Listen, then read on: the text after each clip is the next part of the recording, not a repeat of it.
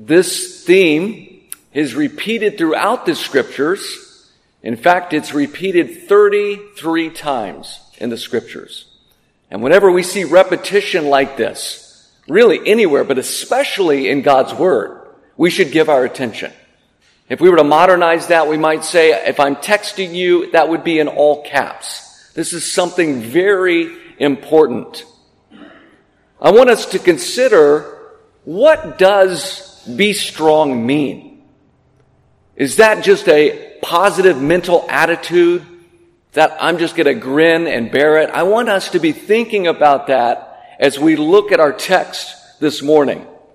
Well, let's read from Haggai chapter 2, and I'm going to read the first 9 verses this morning. Please give your attention to God's holy word. In the 7th month, on the 21st day of the month, the word of the Lord came by the hand of Haggai the prophet.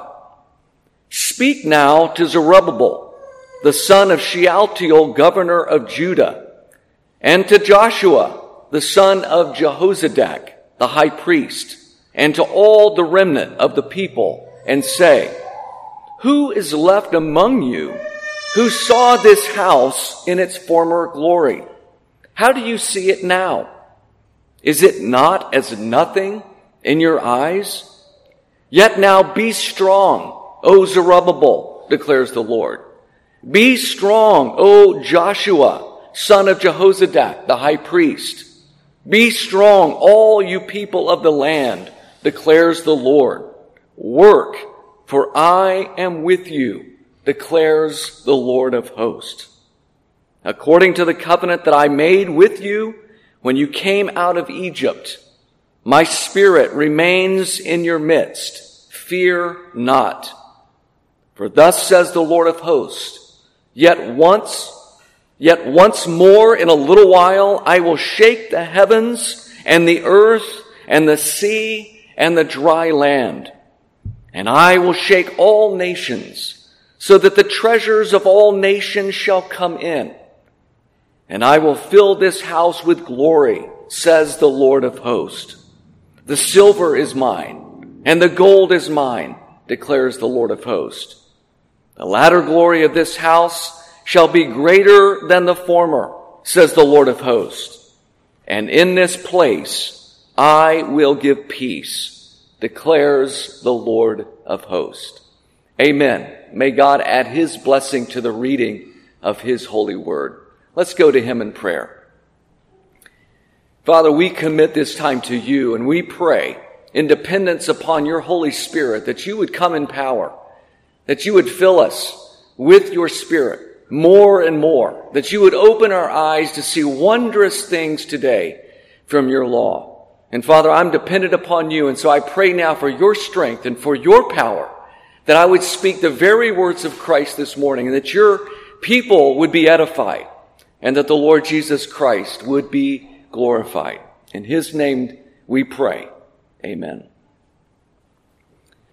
Well, the word of the Lord comes by his prophet Haggai. And the scripture records for us very specific detail. In the 7th month, on the 21st day of the month.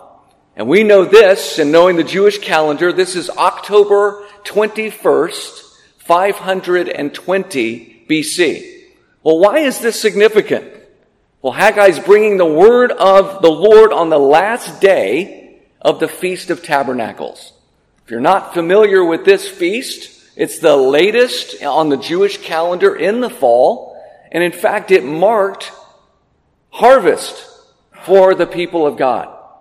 So they were to remember all that God had done for them. He is their source. He is their provision. And as the name implies, this Feast of Tabernacles, or the Feast of Booths, the Israelites would form a makeshift tent and sleep for 7 days in this tent. Some of you, then maybe that resonates with you. You grew up in your family, you're camping. For me, roughing it was slow room service. I did not want to camp. But yet this is what the Lord has commanded for his people. And it's even more significant because on this very day, over 437 years before, this was given at the dedication of the Temple of Solomon. On this very day, they were celebrating the Feast of Tabernacles. Well, in chapter 1, God comes by his prophet to condemn the people. He had called them out of bondage in order to rebuild his house. Cyrus, this ungodly king, and if you look back in verse 1 of chapter 1, his successor is Darius. And God placed upon him this calling, go and build my temple. And the people dropped the ball. They got started, as we normally often do. They started well, but they were halted. And so the word of the Lord comes to them from the prophet, rebukes them. They respond in obedience. And now this second word. And here they are living in these tents as the house of God is in shambles. And so this would not have missed them. They would have understood the significance and the importance of the dwelling place of God. And this is where the message comes. And the Lord begins with a question. Look at this in verse 3. Who is left among you who saw this house in its former glory? How do you see it now? Is it not as nothing in your eyes?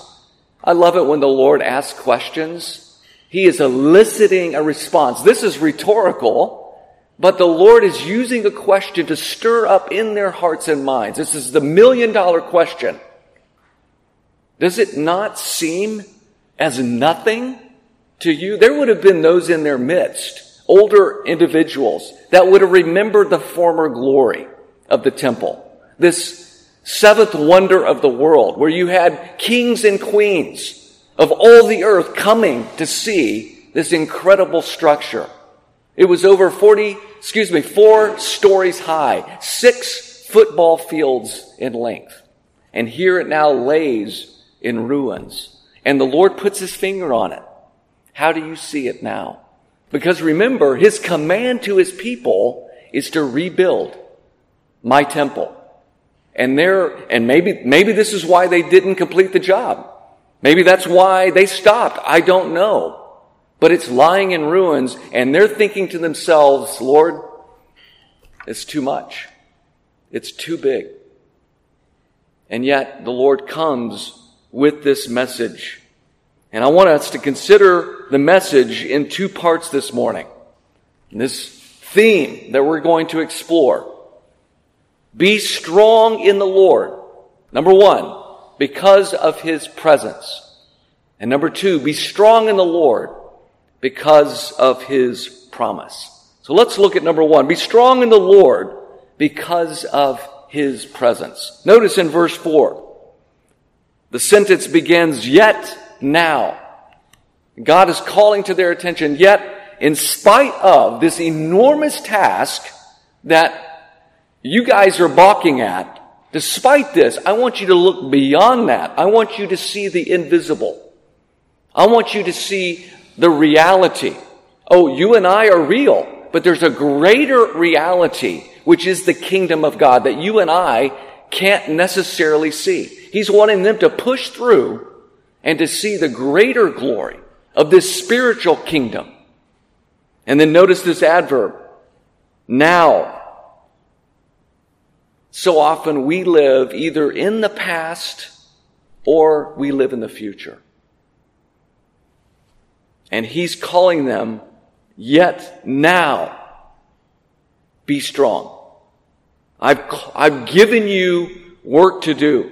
I love the quote by Eleanor Roosevelt. She writes, tomorrow is a mystery. Today is a gift. And that's why we call it the present. Are you living in the present? Are you focused on what God has called you to do? Or are you prone to live in the past? Or maybe you're waiting for something better. No, God is calling you now to do his work. Be strong. I love it here in verse 4 how the Lord addresses each group. Did you notice that? In fact, I mentioned to you as we began, there are 33 occurrences of be strong in the scriptures. We have 10% right here. And he repeats himself, be strong, O Zerubbabel. Be strong, O Joshua. Be strong. Notice, all you people. This is significant. We have leadership. We have the people. And so often when it's a collective and you've got this group coming together, things don't always work out well. There's an illustration of this in a history book that I love called The Light and the Glory by Peter Marshall and David Manuel. And they write about the Puritans as they're coming to the New World and they're settling in Plymouth Bay Colony or Massachusetts Bay Colony. And those first several winters, they literally starved. And if it had not been for the gracious work and friendship of the Native Americans, they would have starved. Why? Why were they starving? Well, they reported that as a collective, no one was taking the responsibility for themselves to go out and make sure they had adequate provision over the wintertime. But as soon as the colonies started designating plots of land and would give them to individuals or would give them to families, all of a sudden commerce began. And they took ownership and they took responsibility. And we see that here in the scriptures. Nehemiah chapter 3.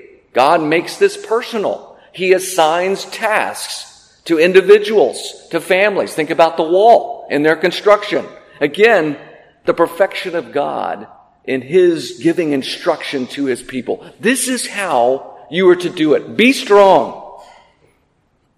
And then look in the latter portion of verse 4. And this is part of his message to his people. Be strong and work. This, I think, has to be one of the most difficult things for us as Christians, especially in our Western culture. Either we, again, two extremes, we want to lay on the couch and just wait for the Lord to bring it to us. Okay, Lord, I'm just going to be strong, but I'm just going to wait right here. No, be strong and work. Or the other extreme is we're going to take this on ourselves, right? Here in the West, pull myself up by my bootstraps. I got this. And we tend to neglect or to not think about the Lord. I had a very difficult project years ago. I've been in technology for about 30 years. And God called me to work for a company. The man who hired me and really was the expertise in this area was fired 4 months after I got hired. And I'm saying to myself, there is no way that I can do this. And yet I'm having to speak truth in my heart. Be strong and work. God enabled me to do things that I thought were impossible. And that's his command to his people. Listen to this from Philippians chapter 2. These are Paul's words in verses 12 and 13. Therefore, my beloved, as you have always obeyed, so now, not only as in my presence, but much more in my absence. Listen to this. Work out your own salvation with fear and trembling. For it is God who works in you, both to will and to work for his good pleasure. How is this possible? But this is both and. We are to be strong and we are to work.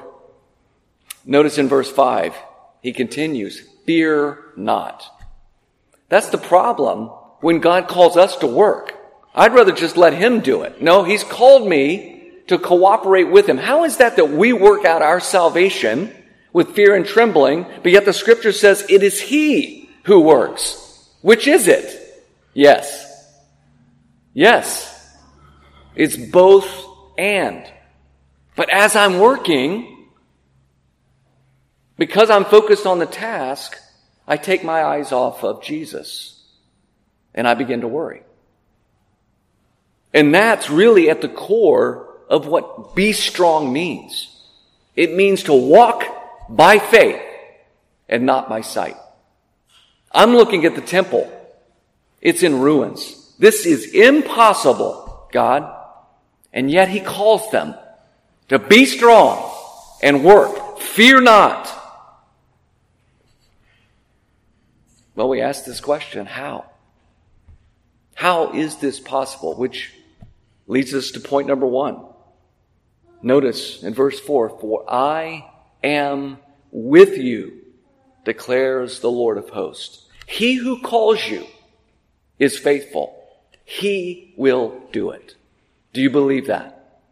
I was thinking about, as we were reading Genesis today, chapter 45, what was Joseph going through in his mind when he was sitting literally in a hole in the ground, in a dried up well, as he was falsely accused once he was in Potiphar's house and was cast into prison. And yet the Lord is telling him, be strong, work. That's walking by faith and not by sight. How can we do this? How is this possible? Only by God's presence in our lives. If we skip back up to verses 13 and 14 of the previous chapter, Haggai records that the Lord stirred up the people. It was His Spirit that was active among them, enabling them to do this work. And so by faith, we claim hold of these promises. God, I don't understand. This looks impossible. But He who calls you is faithful. He will do it. And then it's almost like the Lord doubles down in verse 5. Notice what He says, "My Spirit remains in your midst." He had never once left them. He's reminding them, I've always been here. But are you seeing? Are you seeing with eyes of faith?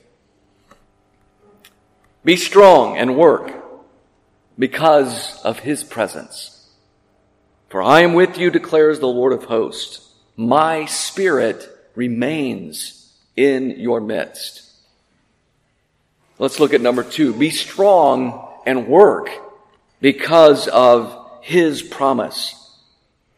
I love this, how Haggai describes the people. "By the word of the Lord," verse 3, "be strong, all you people of the land, declares the Lord." What would they have been hearing when they heard these words? The people of the land. Well, this would have reminded them of the Abrahamic covenant. And essential to that covenant was this promised land. And here they are. They're in the land. And so God's reminding them of His covenant faithfulness. And He makes it explicit in verse 5. "Work, for I am with you, declares the Lord of hosts, according to the covenant that I made with you when you came out of Egypt." The one covenant of grace given to Abraham, Genesis 17, repeated now in the administration of the Mosaic covenant, which he is alluding to. And he is telling them, I am faithful to you. My words never fail. You are in the land. And he's calling to their mind the promises that he had made to their great-great-great-great-grandfather. I am with you. His promise of His covenant love that is everlasting. It never fails. I want us to understand too that God's presence is based on His promise. Listen to this. This was given to the people in Leviticus chapter 26, verses 11 and 12. And this is essential. This is central to the covenant. Moses writes, "I will make my dwelling among you, and my soul shall not abhor you. And I will walk among you and will be your God, and you shall be my people." We have a sin problem. And in the Old Testament, in the Old Covenant or economy, the people of God understood that really, really well. Sights and smells and bells, right? And that's kind of how we describe the Roman Catholic Church. But they would have seen the requirement for their sin as they had to bring an animal to the high priest. And as he placed his hand on that animal and slit that animal's throat, they understood what it meant to be in the presence of a holy God. And yet here God tells them, "My soul shall not abhor you." Don't we often think in the old economy that you would have God kind of over on the side. He's in the temple. He's seated on the most holy place, right? His Shekinah glory on the mercy seat. But that's not what he says here. He says, I will walk among you. There's this intimacy, this fellowship that Christ has with his people. The angel of the Lord, you remember this, as the angel of the Lord led his people. This is the Lord Jesus Christ. He is the promise. He is the fulfillment of the land grant, of that land that was promised to Abraham. Do we really think that this land over in Palestine is special? Is that what the Lord is talking about? No, he's talking about an eternal inheritance. The promised land being fulfilled in his Son. Be strong and work, for I am with you. I have promised always to be with you. I want you to think about this with me, that the Lord Jesus Christ, who was separated from his own Father on the cross. I want you to think about that. Not ontologically. There was no separation of God, the Trinity. We want to make sure that we're careful here. But economically, in his role as mediator, and maybe we could frame it this way. The relationship was intact, but their fellowship was broken. Why? Because Christ, as the sin bearer, the scripture says he became sin. His Father could not look upon him. How is that relevant to you and I? Christ bore your sins so that you would never be separated from God. Christ, who was separated, we don't know how long, as he bore our sins, you and I will never experience that separation. That's his promise to you. Jesus said, I will be with you. I will never leave you or forsake you. Well, we have a future promise. It's quite glorious, verses 6 through 9. The Lord who will shake the heavens, not just the heavens and the earth, but the sea and the dry land. Almost hyperbolic. What is Haggai alluding to here? Verse 7, he shall shake all nations so that the treasure of all nations shall come in. And he concludes with that he will fill this house with glory. Okay, what is in their mind? They're thinking politically, socially. They're not thinking spiritually. And that was so often the disciples' problem, is they're missing Jesus.